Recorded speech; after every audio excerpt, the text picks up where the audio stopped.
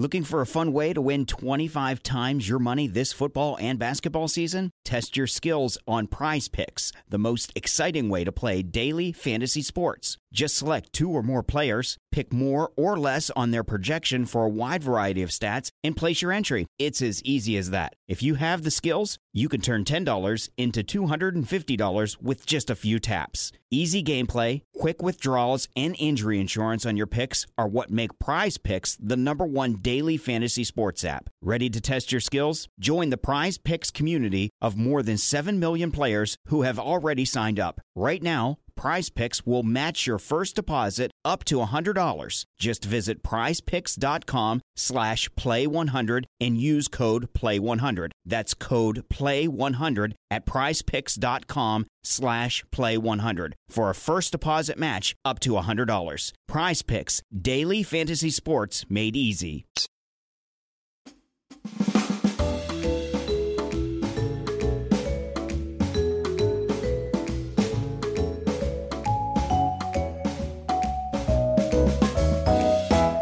Welcome to another episode of the Wagon Wheel, recorded live on Spotify Greenroom. If you download the app, you search for my name, you should be able to find me. That will tell you when we're doing it. We also advertise them on Twitter and on Instagram stories. Or I don't really understand Instagram. Thank you to our sponsors, Manscaped, who are, helping us keep our balls as closely shaved as you would like. You can use the code REDINKA, all one word, and get 20% off their products and free worldwide shipping. I'm a Lawnmower 4.0 man myself, and big thanks to Bodyline t-shirts, which I'm not actually wearing today, but big fan of them as well. So thank you to the sponsors. Also, obviously, huge thanks again and always to the Patreon and also the Buy Me a Coffee people. So a lot of people have been buying me coffees. I don't drink coffee, if we're being honest, but I don't know, it sounds weird saying like buy me a Coke Zero or buy me a bourbon. Although I suppose buy me a bourbon would be okay, but then it'd have to be a rye. We'd have to get into details. So I've left it at buy me a coffee. But thank you to all those. But if you are on Patreon, you get access to be able to ask the first questions on this here Wagon Wheel. So Jimit Raja has asked the first question. I've been following the WBBL, and it seems strange that the teams are changing their batting orders from match to match. Katie Mack has been shuffled from the opening spot to number 7. Even the teams that are consistently winning, Rodriguez has opened with at least 4 partners this season. What is the logic behind this? Look, I haven't seen any real WBBL games this year. Probably seen maybe 2 or 3, so I haven't seen enough to notice any patterns. My guess is it might be matchups dependent, though, because I wouldn't think you would change your openers unless there was a matchup reason for it, would be my guess. The only other thing I suppose could be conditions based. Perhaps you have, an opener who, on a smaller ground or on a larger ground or on a faster wicket or on a slower wicket. I think those things are all potentially something that could happen there. But no, for me, because I haven't followed it off, I'm not quite sure there. But if you're changing your openers, that usually means that there's a fairly strong reason. You don't change your openers on a whim that much. So, the rest of the batting order usually floats around, but unless you've got a pinch hitter coming up, you don't do that with your openers. Ian says, to what extent can the ECB and English counties hope to learn from the Azim Rafiq affair and positively develop relationships with a huge number of British Asian cricketers and lovers while there are virtually no Asian coaches operating in England? Well, that's the first problem, isn't it? I think when I did the numbers, there were 27 men's professional head coaches in English cricket last year. And of those, Vikram Solanki was the only Asian English coach. There was also Mahela J. Wardner at the Southern Braves. There was one other non-white coach, which was Mark Elaine. I think off the top of my head, there's 6 Australian, 3 New Zealand, 2 South African, and a Zimbabwean. No Indian, no Pakistani, and 1 Sri Lankan coach, let alone English Asian coaches. And I remember when, I'm not sure he's the coach anymore, but Ajmal Shahzad, when he was the head coach of the MCC Young Players, I'm not sure if he is at the moment or not, but when he was the head coach of the MCC Young Players, I remember a former player saying, it's box ticking. It's like, well, if it is box ticking, they haven't ticked many boxes, right? Like, there's no one out there. And this is a big problem. I think there's almost like two issues when it comes to English cricket. One is that sort of class structure that has come through English cricket for a long time. And then a lot of the modern coaches are players who broke through that class structure, and they did it, by working really hard and being really grizzled professional cricketers. And they have this sort of Southern African, Australian, New Zealand work ethic to them, and drinking ethic and culture ethic. And then you filter these Asian players through, who often come from vastly different backgrounds. And, I think they're sometimes seen as troublemakers, sometimes seen as lazy, sometimes seen as having a bad attitude. And it's probably none of those cases. Sometimes it's just they're different and they stick out a little bit.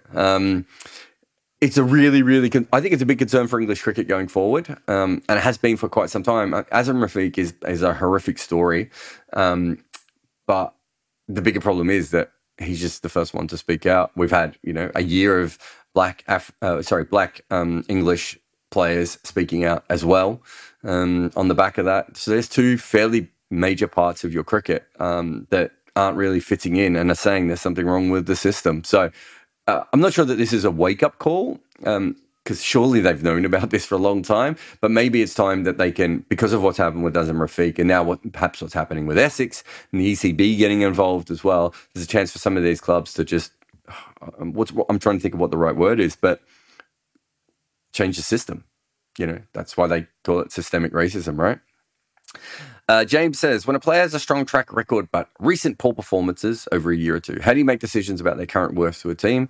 I'm thinking here about players like Finch and Morgan in T20s, or a couple of years ago, Pakistan situation with Azhar Ali and Asad Shafiq.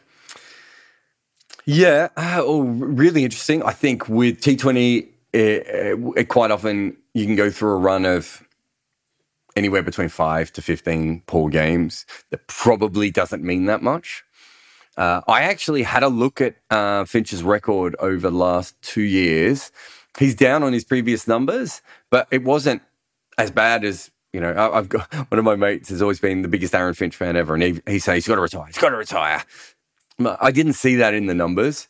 With Morgan, I've said this before, Owen Morgan said this before, he seems to be a bit of a streaky player, more so than, there are generally players who potter along and always do okay. And then there are other players who have, high highs and very low lows. Think of someone like Sean Marsh, perfect example of that.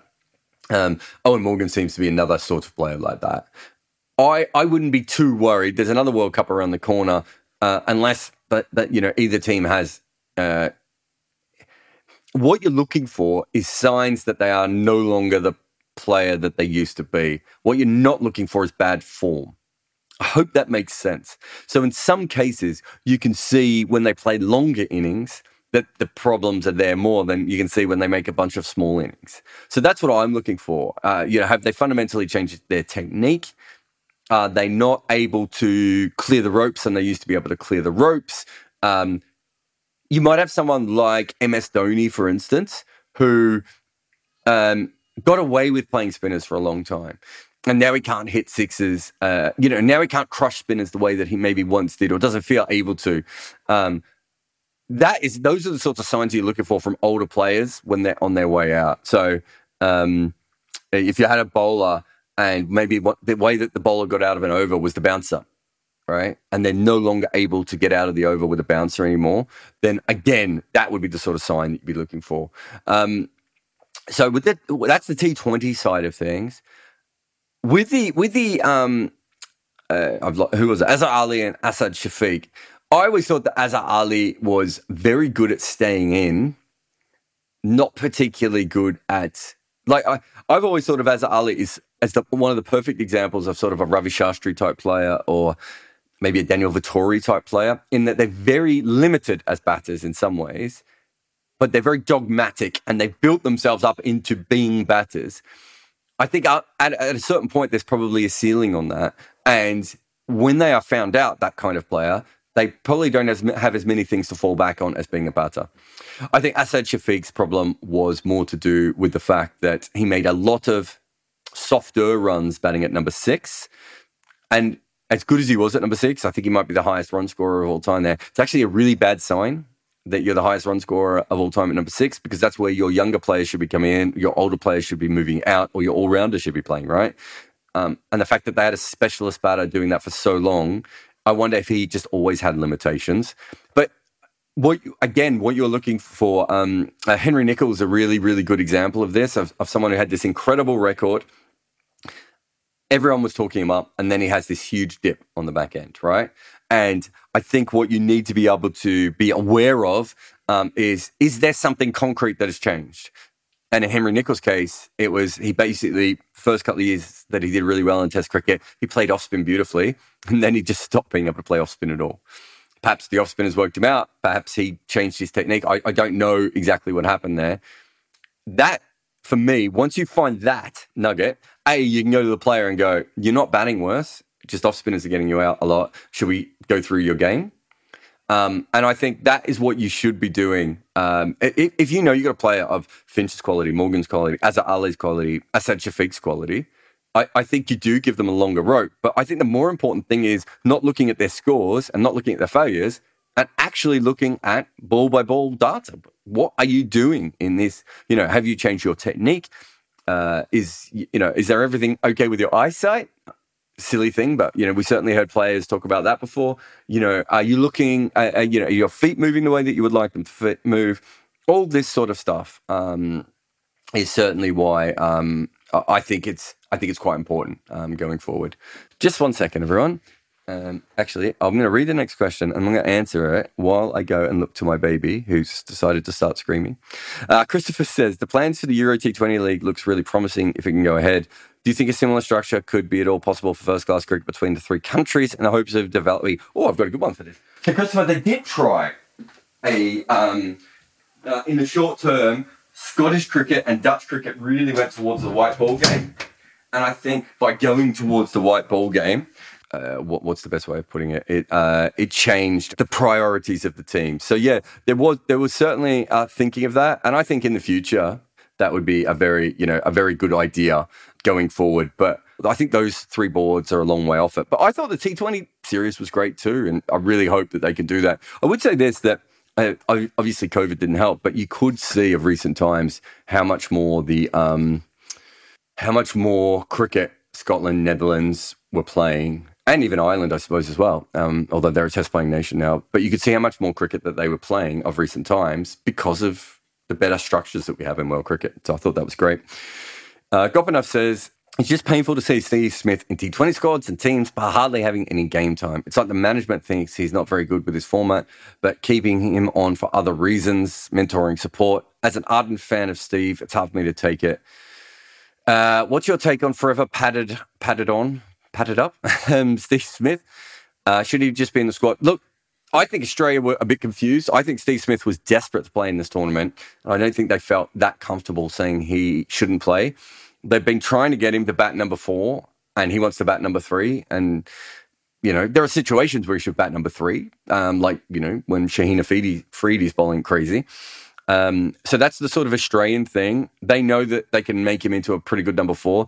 My memory of him was when he got to the death, he could actually score quite quickly. What they didn't want is him to be 30 from 30 when he got to the death. And that is the bigger problem. I think there's no reason... Kane Williamson has proved this. Virat Kohli has proved this. There's no reason why Root, Smith, Kohli and Williamson can't do it. It's really a mindset thing, and it's not how they think. We've seen it with Smith in one-day cricket as well. And I think teams are like, well, he's almost like an insurance policy. And that's the way I would have seen him. That's what I would have done with Australia. I think with Stoinis and Wade in the team, I might not have even played him. I would have gone perhaps with one of the other players, Inglis, Philippi, whoever they liked, whoever was in their squad at the time, because you had very high quality batters that you could throw up the order if the ball was zipping around everywhere. But yeah, I think that is generally what happens. He's also, don't forget, a brilliant fielder, although he dropped a sitter in this tournament, maybe 2 sitters, but he's a brilliant fielder as well. And, he thinks about the game in quite an interesting way. So I think there's a lot of different reasons why Steve Smith ends up in these teams. But I always find it fascinating that he is in such demand, and Joe Root seems to have no demand. And I think Joe Root was a better T20 player and can bowl as well. It's quite interesting. Ramna says, why was Mark Taylor unable to repeat his phenomenal success as T20 captain in the ODI format? Well, he wasn't a very good ODI batter, I suppose is probably one way of saying it. I recall he was dropped as captain player in 1997 in favour of Steve Waugh, who managed to achieve a high win rate with the same resources. He didn't have the same resources, did he, though? That because he didn't have Mark Taylor. They changed their opinion about how to play one-day cricket in that period. They went with specialists, so Gilchrist, Waugh at the top. They changed the way that they bowled. They changed the way that they thought about it. I think it's really important to note that we think about one-day cricket far more seriously than Mark Taylor did, and probably Steve Waugh did, right? I remember Ricky Ponting told me he was one of the first Australian cricketers to take one-day cricket really seriously. Dean Jones was probably one of the few before him who did. And look how much success Dean Jones had. A lot of the others, it was just something to do when you weren't playing a test match to make a little bit of extra money and be on the TV. Oh, something's breaking in my office. So I think, I think from that perspective, you don't have, I don't think they were thinking about it as much or planning for it as much. But I think a lot of it was just the changing of the generation. Australia started thinking about one-day cricket very differently, probably after that 96 World Cup, probably with what Sri Lanka did to them as much as anything. And to be fair, even though I don't think Steve Waugh, it was his thing, he had a lot of early success in one-day cricket. And I think that he also saw it as a chance to go on and get more success. But yeah, I don't ever remember thinking Mark Taylor was a terrible captain. He got them to the World Cup final in 96 in Asia. I just think that team probably got better, but Australian cricket got better after 96 and 97 as well. So it's not as if that those things are accidental. It would have been great to see, Mark Taylor in charge of some of the incredible teams that Steve Waugh had available to him later on, and Ricky Ponting had, because obviously he's a much different coach, a captain than those guys. And Cameron says, how the fuck can a WBBL team with Alyssa Healy, Elise Perry, Ash Gardner, Shafali Verma not even make the finals? He's gone through the entire team here. Look, I said before, sadly, I haven't seen it. When you're listing out those players, it does seem like it's a mistake. But it's the variance, I suppose, of T20 leagues at a certain point. You would expect a team of that quality to qualify in a sort of, in the same way that I suppose you would have expected Mumbai to qualify of the IPL. But there is a variance here. You can get into a bad run. They don't play that many games. It's a bit like the World Cup. If you're having these smaller series, you're certainly going to have situations where the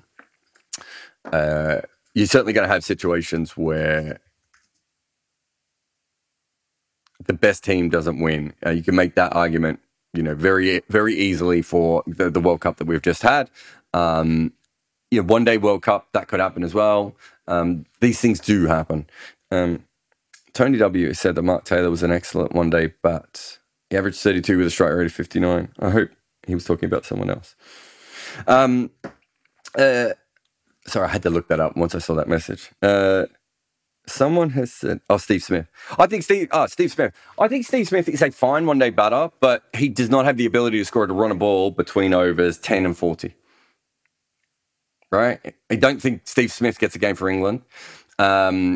He's okay one-day batter, but he's not in the top probably 5 or 10 in the world. He goes on little trips, Steve Smith, when he's in incredible form, where he's quite good. But I very rarely would have him in my top 10, one-day batters. I think the Indian and the England players are far better in the middle overs than he is at the same role. I think there are more explosive players and more dynamic players around than Steve Smith. I don't think he's terrible, but part of the problem they had was, again, his ability to score between a strike rate of 70 and 85 Steve Smith's incredible. What they were trying to do with Australia is saying to him, once he got to 50 off that rate, could he then step up to score off a strike rate of 120, 125? And when they asked him to do that, he quite often failed. And so you end up with someone who's chewed up a lot of balls, who's not going on to get a big 100, and can't cash in the way that they would like. So you can't follow India's game plan, which was start slow, build up, and then explode towards the back end. And you can't really follow England's game plan, which is score it more than a run a ball all the way through the innings with Steve Smith. That's what Australia felt. It's not just his fault either. That was sort of team-wide, if you have a look at it. Saud said, why don't you like Michael Vaughan? Is it anything to do with some of the things that's coming to light in recent weeks? I don't know Michael Vaughan particularly well. Of people in the UK media, I probably have less to do with him than anyone else. Michael Vaughan decided to be a Piers Morgan-like personality, so he would say things that he doesn't believe in, and knowing that they would get him hits and that they would get him attention, and that's disingenuous. And like, if he really believes it, that's fine. But if you're just saying it to get more hits and to get more work, mate, I didn't give a shit. And that the thing is that he says this to a lot of people who they think what he said is utterly serious. They don't know the game that he's playing. And then people like me have to, Michael Vaughan said this. Well, Michael Vaughan doesn't believe in what Michael Vaughan has said. Was there an element of him being racist? Yeah, I saw the tweets. I retweeted them about back in the time, and I've had a go at him and I've mentioned them on podcasts and videos over the years. I certainly think he has issues, and I didn't know. I don't think that I knew about the Azim Rafiq thing directly, but the Moeen Ali tweets, the tweets about what languages waiters speak in English and all that's racist. It's racist nonsense. But mostly, yeah, it's. I think he's a disingenuous person, and it'd be really interesting to see what happens next, because I don't think he'll go away. I think he'll continue to get work. All right, let's get to. We've got a couple of callers. Basker, I got you. Yeah, I'm there. Yeah, so I wanted to talk about the Ashes selection is happened, and there's a lot of chatter about Khwaja being selected and Head being selected, but. As you mentioned slightly before that, at number 5 and 6, they should be batting somebody who's new. So, first of all, do you think that Khwaja's selection is the right way to go, given I know that he's the highest scorer in the Shield cricket right now, but given what Ian Chappell has said and his multiple failures across, especially in Ashes, his record against the England team, and I even thought that Head was also not a great selection. Maybe they could have gone with PDP or some new players. Yeah, I don't think. I mean, they probably want Pekoski, don't they? Realistically, to play, and they're probably hoping that Green comes good. I mean, you look at that squad, and I haven't had a lot of time to look at it since the World Cup, since it came out, but you look at that squad, and you've got Harris, Head, Khawaja, Green. Am I missing another batter? So Warner, Labuschagne, and Smith, obviously, locked in. But if you look at the other guys there, those are players who have had either technical flaws or struggled before at times. So they're just going to bowl around the wicket to Head. And I don't know. I haven't seen enough of Head in the last couple of months to see if he's fixed that. But he couldn't face it when he was in Test cricket last time. So unless they've spent a lot of time fixing his technique, it doesn't seem to me like he's going to be able to score when they bowl right arm around the wicket to him. I think he had one of the lowest averages in the world. Basically, he's a incredible Test player until you bowl right arm around the wicket to him. Khawaja, I haven't looked at because he hasn't been probably playing as much of recent times. I've always thought that Khawaja is probably not quite a bankable Test player, but is he a Test player who could average between 37 and 42? Probably. Is that good enough to get you in the team now? If he could average 37 at the moment, they might drop him after a couple of series, but the way that global averages have been going, you would probably take that, especially in an Ashes, if he could do that for 5 tests.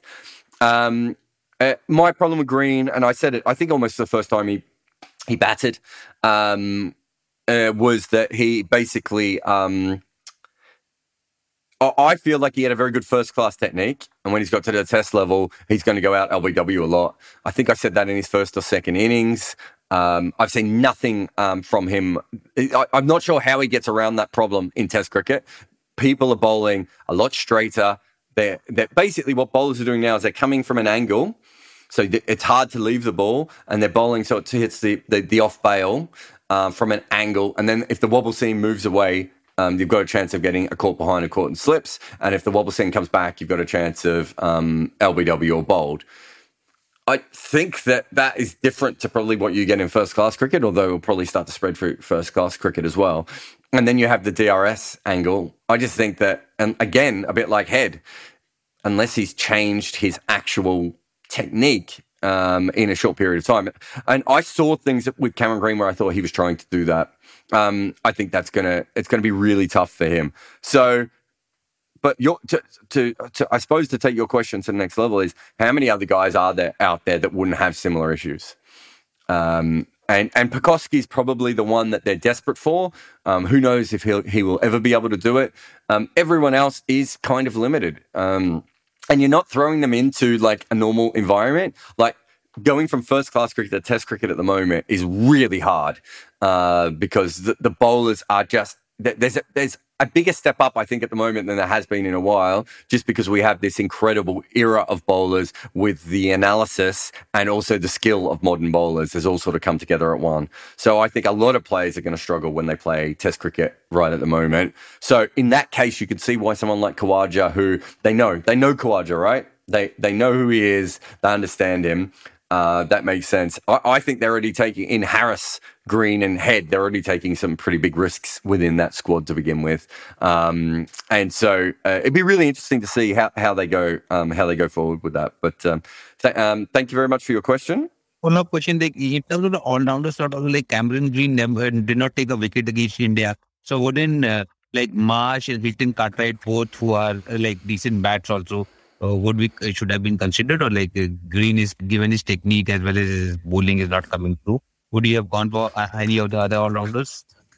I mean, I'd be shocked. I'd have to look up Hilton Cartwright's record of recent times, but I'd be shocked if he ever took consistent wickets in Test cricket, ever, the way he bowls.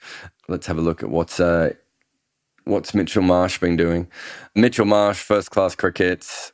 Perhaps. I mean, I feel like they gave Mitchell Marsh a good go. I think they just think that Cameron Green's a better bat. Also, the thing with Cameron Green is he was, when it comes to his line and length, he was all over the place. Sorry, not his line, his length. He was all over the place. If he could just hit a length at his height with his pace and his size and his strength, I don't really see how he wouldn't be a very good Jacob Oram or Tom Moody type bowler. Right? Because he is tall and you're not going to be able to, like, that's all he has to be able to do.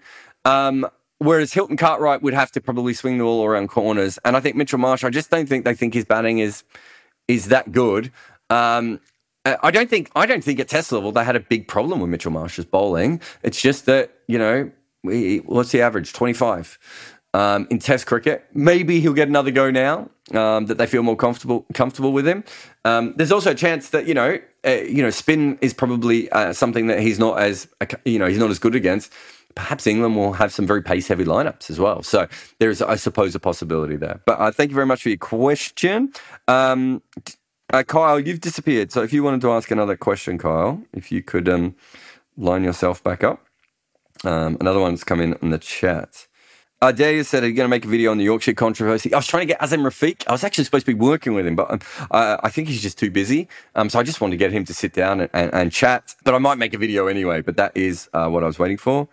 Sunit has asked how my shoulder is. My shoulder is actually quite sore, but it's not where the problem is. Obviously, I broke my elbow and my wrist, but my shoulder's quite sore from trying to carry them. I can almost have full flexibility back to my head and face and neck and everything, but I'm only halfway to having my arm straight. So it's really just a question now of either how long it takes me to straighten my arm or whether I need another operation there. Marco, you there? Hey, Jared, how you doing? Yeah, not too bad. How are you? Not bad, thanks. 2 questions. Quick one first. Any connection between the loss of your right arm and the article you published today? No, that was the masturbation was a long time back. Although, that's why it pays to be able to throw with both arms, which I could never do actually. So that didn't help me at all. I never got to the point actually of with my right arm coming back. I never got to practice my left arm cricket skills. I was really wondering if I could make a late career as a left arm wrist spinner, but we'll never know. History will always wonder. And answer my real question. What would be your opinion on changing DRS so that you lose the review on umpire's call? I think that I think I did a podcast about this sort of stuff with Kartikeya. The reason that they don't want that to happen is that they know the technology isn't that accurate, and so that there is a margin of error. And so what the technology companies have said, whether it be Hawkeye or Eagle Eye back in the day, is basically that, look, if the ball's hitting the middle stump, obviously, the margin of error is so low that we know, right? Once you get to the point of whether it's hitting 7 millimeters or 3 millimeters or even 20 millimeters, the margin of error goes up massively on that technology. And so what that companies have said is we would feel a lot more comfortable if our technology was not used for that. Because that is where we start to think that things are a bit shady, which is even when with the height, they changed the one on the, did they change the bails? I'm trying to remember the full details. I'm not sure the technology companies were fully, like Hawkeye and some of the others were fully backing that. That is my memory of the situation anyway. Partly because they know that it's as exact as we can probably get in the next few years, but it's not an exact system in that way, and that there are sometimes errors. So the perfect example of something that me and Kartikeya talk about there is how often we get wrong where the first contact of the ball is, which makes a huge difference when you're building these simulation systems. And so the pad is not like the bat. Do you know what I mean? It depresses. And sometimes you can flick the front of the pad, but the big thud is kind of behind that. And that was where the ball tracking is done. Those little things can make a huge difference when we're talking about the outside edge of the stumps. And that's one of the reasons that those companies are, and I would say more errors are probably made with that, where the ball actually hits the pad because of the frame rates, as much as anything, than anything else. So that's why most people who've researched this probably back the umpire's call decision. Does that make sense? Yeah, it does. It just seemed to me that like if the purpose originally was to avoid the howler, and also from a perspective of like upping over rates and making sure, because we spend a lot of time doing reviews, particularly in tests. Yeah, I think, I don't know if you watched 100, but that the review system was just quicker. Like, I think there was probably a lot of, put it this way, me and Adam Collins have both moaned about this a lot. Part of the problem that the review thing takes so long is that they're trying to do it in a truck at the ground, and they don't always have the computing power that they need to do it quickly. And then the other reason that they're getting it so wrong is you've got an umpire who, at most umpires are going to do it a third of their time. Like, we should have specialist DRS umpires, probably in our proper studio with hugely processing computers and everything available to them. Sometimes we have problems with DRS where the umpires don't know what to ask for, right? And they don't ask for the right things and they don't get it. If you had specialists, it would be quicker, it would be better, and you could use higher computing power, would be my guess. You could have, you could have this sort of stuff in server rooms and all sorts of things. I'm slightly getting past my expertise here, Marco, but essentially that's what the NBA does. I think that's what the NFL does. Premier League football might do the same, I think, now as well. We just haven't got there in cricket yet. And so we have middle-aged men who are not always the best at technology, who don't do this regularly, and it slows down the system. I think that's another thing that we do. So I think there are many ways that we could speed it up, but I don't have a big problem with umpire's call, but partly because I have studied the technology and I do kind of understand that it is not as it's not as foolproof to be able to get away with that, would be my guess, especially around the edges of those stumps. Thanks for your question. Thanks. Kyle, you there, mate? Yep. Thanks. Sorry about that. And for the record, me and some other baseball fans who watch the T20 World Cup love Pritchard's review system where you can hear the umpire. It's a lot superior to what we have. Yeah, the baseball one's not great, is it? I mean, some of the other sports, I can't remember if it's cricket or tennis that came up with the umpire part of it, but it's a really, really important sort of, like, is it the Football World Cup where I don't think they had it, and it felt like everyone was just like someone went off to their room to check stuff. And, I really like the idea of talking through stuff, and it makes you understand like very basic things of, they're not even reviewing for that other thing, which is maybe how this person has actually been dismissed. Exactly. They just send it to New York, and it just comes back to the field, and the announcers try to guess what the decision was.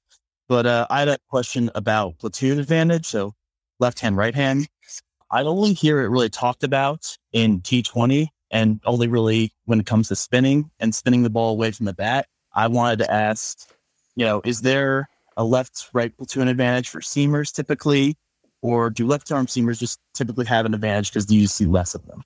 Yeah, left-arm seamers have an advantage over everyone. Right. I think the numbers bear that out. And we have scraped the bottom of, like, if you're a left arm bowler and you can bowl 79 miles an hour, even if you spray it around, you probably have a first class career, right? Like, at the very least, you've got scouted at one stage, right? Like, we really scrape the barrel as low as we can with that. And you'll see more and more of that over the next, when cricket grows to new regions, it will be, the Namibian left arm seamers and, a Brazilian woman left arm seamer that will come up, because we know that there is an advantage there. There is, I think I've looked at it for seamers. So the thought process always was that it's very hard for a seam bowler to adjust their line between left hand and right hand. There's not a lot that backs that up when you do look at the numbers. I think I found something in one-day cricket that suggests there's a slightly higher wide rate when that happens, but it doesn't actually affect the averages or the economy as much as you would think. So I think that's the case. I think, because I don't know what there is in baseball, but I think in cricket it's about 35% left-hand batters. Do you know what it is in baseball? That sounds about right. I would have to check, but then they also have like 12% switch hitters. So yeah. So I thought, my memory of baseball is that it's other than the switch hitting side of things, it's probably more people in baseball, if you're either left-hand dominant, you bat left-handed, or you're right-hand dominant, you bat right-handed. Whereas what we're finding in cricket is that that's not the case. So we have a lot of right-hand dominant people who bat left-handed. So I would have thought that it's maybe a slightly higher case of left-handed batters, which means that, again, it's not as rare. So if you think about it, just on a very basic level, for international cricket, 11% of the deliveries are from left-arm seam, but your bowling to left-handers 35% of the time. And if you extrapolate that out, as I just said, it's very hard to find someone who can bowl 80 miles an hour, 85 miles an hour, 90 miles an hour left-arm seam at the lower levels. It's not that hard to find left-handers at the lower levels. There are certain countries that don't produce them as much, like India and whatever. So my memory is that a left-right combination is good and a left-left combination is good. But the actual differential in a let's say a test situation is not as important as you probably would think it to be.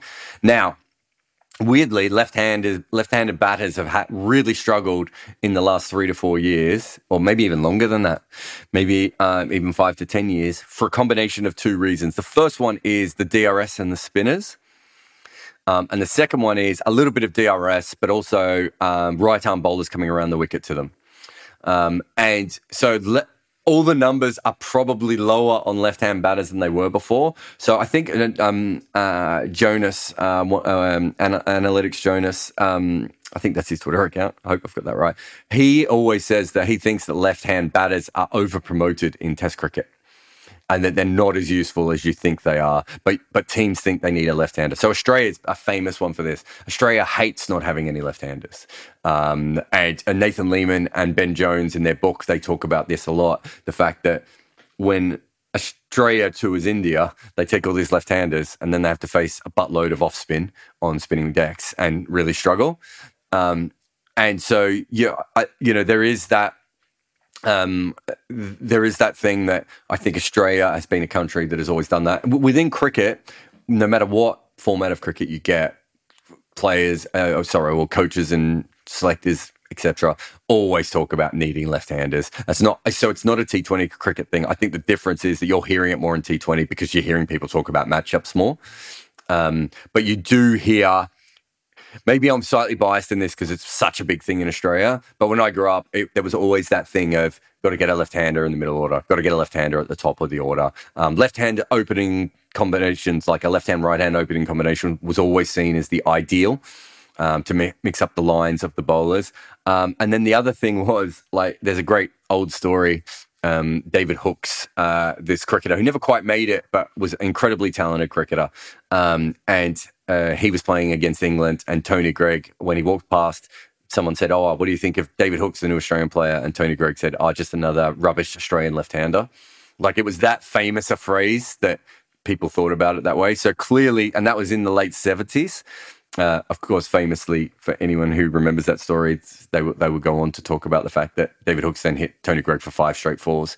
Probably not the stupidest thing Tony Greig ever said in his life, but yeah, so it's certainly, that's the period where I really start, if you look through the history of cricket, it's that 70s, 80s period where people start talking a little bit more about left-handers and getting left-handers into the team and disrupting the opposition. For the same reason you have in T20 cricket. If you're playing Jack Leach, right? You don't want a whole team of right-handers. That's what someone like Jack Leach will want, and smart teams probably do that. Especially in the old days when you have outswing dependent right-arm bowlers, you want a left-hander in at least to affect their line, if nothing else. So it does affect it, and it is involved. It's probably more to do with the fact that we don't talk about Test cricket in the same way, Kyle, I would suggest, is the difference there. The spin, you hear a lot of spin away being important T20. Is that also a thing in Test cricket? Because I haven't heard talked about it, but that just might be, like you said, matchups. Yeah, no, exactly. It's exactly the same in all formats. There are players who go against it, obviously, but as a general rule, you want to be able to move the ball away from the eye line. I would assume, and I'm not an expert in this, but I would assume, and I'm doing this for the video, Kyle, so you might have to go back to the video a little bit, but if you think about it, when the ball is moving away from you, it is literally moving away from your eye line. When the ball is moving back into you, it's literally moving into your eye line. So I would assume that is the fundamental reason why in cricket it's always better to move the ball away from a batter than in. There are players the opposite of that. I've got a feeling Martin Guptill might be one of them. I think Virat Kohli might be another one. There's a few guys who actually don't mind the ball moving away from them when it comes to spin. But it's not that common when you look across the game. And it's probably become less common now with DRS because of the way that you have to play it. Because, now you've got that, it's almost like a double threat with DRS, whereas before the biggest threat was the ball would go past the outside edge. Now the bigger threat is the ball can go past the outside edge, and if they get a straight one, you're also a chance of being bowled or LBW. So, and that's exactly the same case in Test cricket as it is in anything else. The only time that is massively on its head is left-handers facing leg spinners on their 4th and 5th day of a Test match because of the footmarks, or left arm finger spinners, and then you see the most drastic change in ball spinning away and ball spinning in because it's coming out of literal rocks. And there's the other thing that you will hear a lot is that off spinners do much better in games when they're paired up with left arm seam bowlers. So for the same reason. But yeah, great questions. Thanks so much, mate. Thank you. All right. Yeah. Hi, Jared. How are you doing? Yeah, not too bad. What's your question, mate?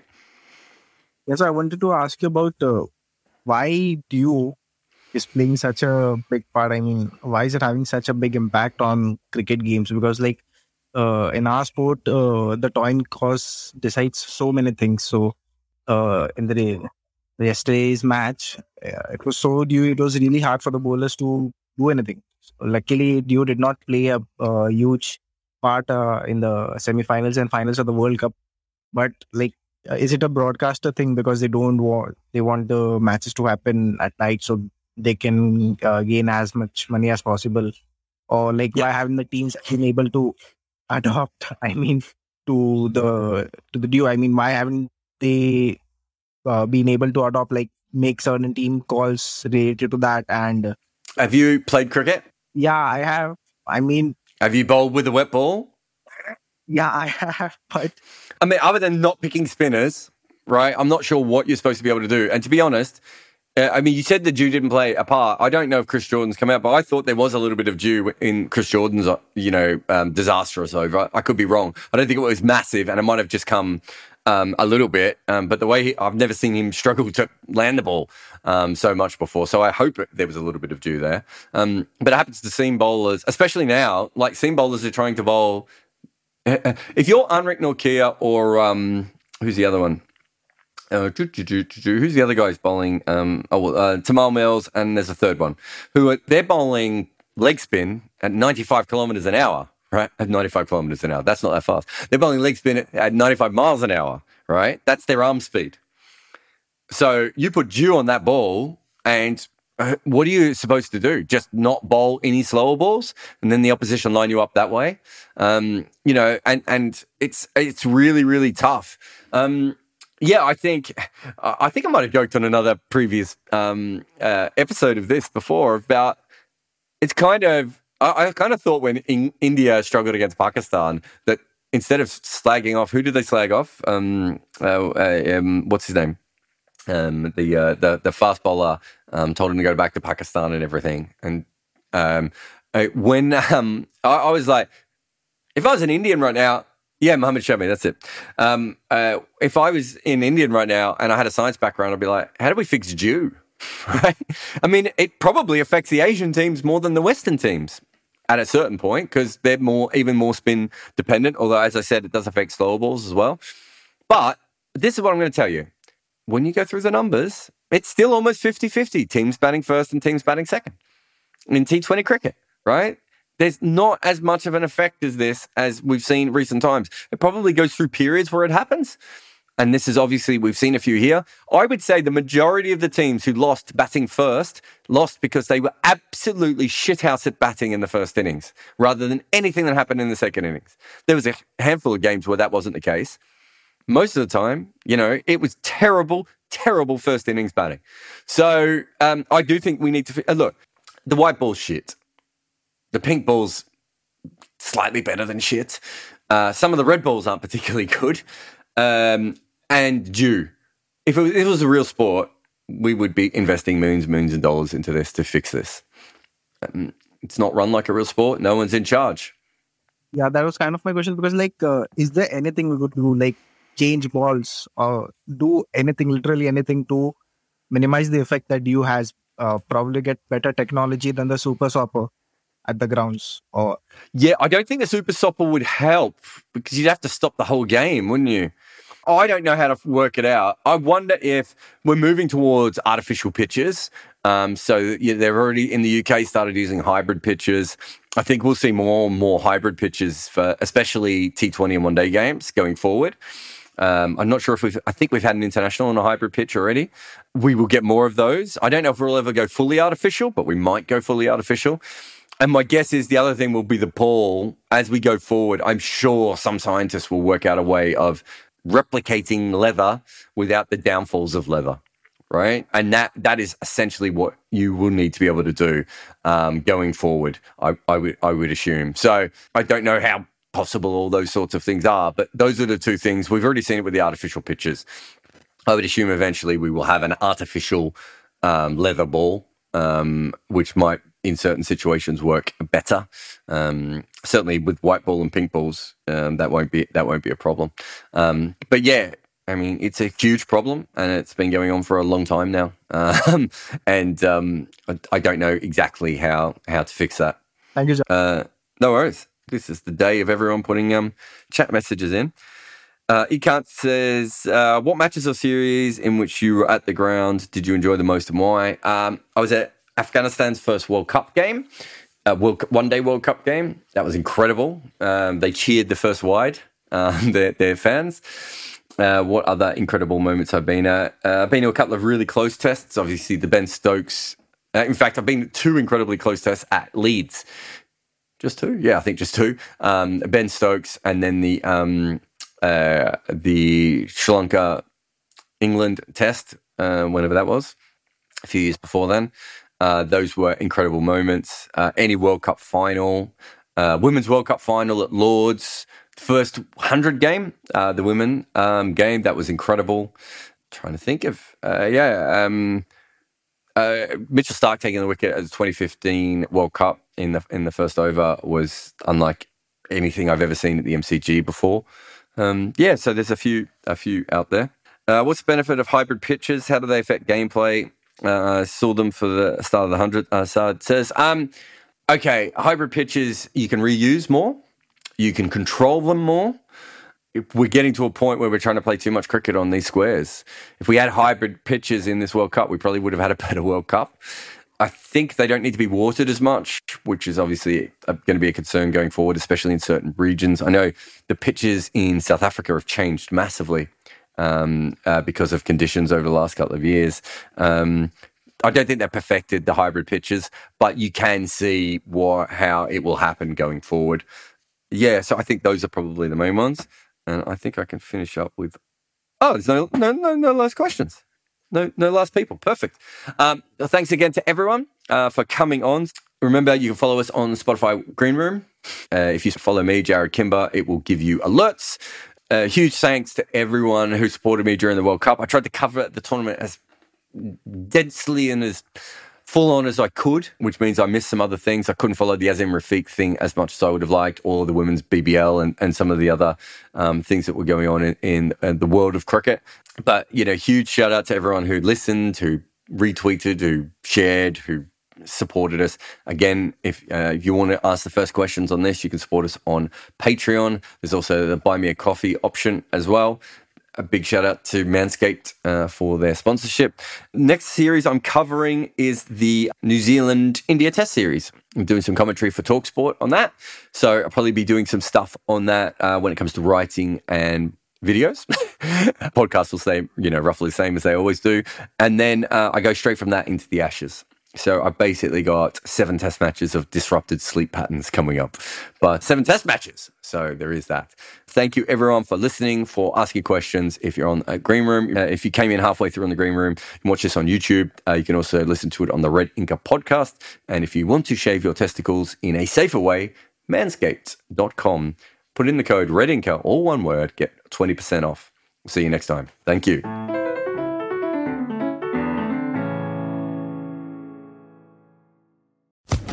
Social Podcast Network.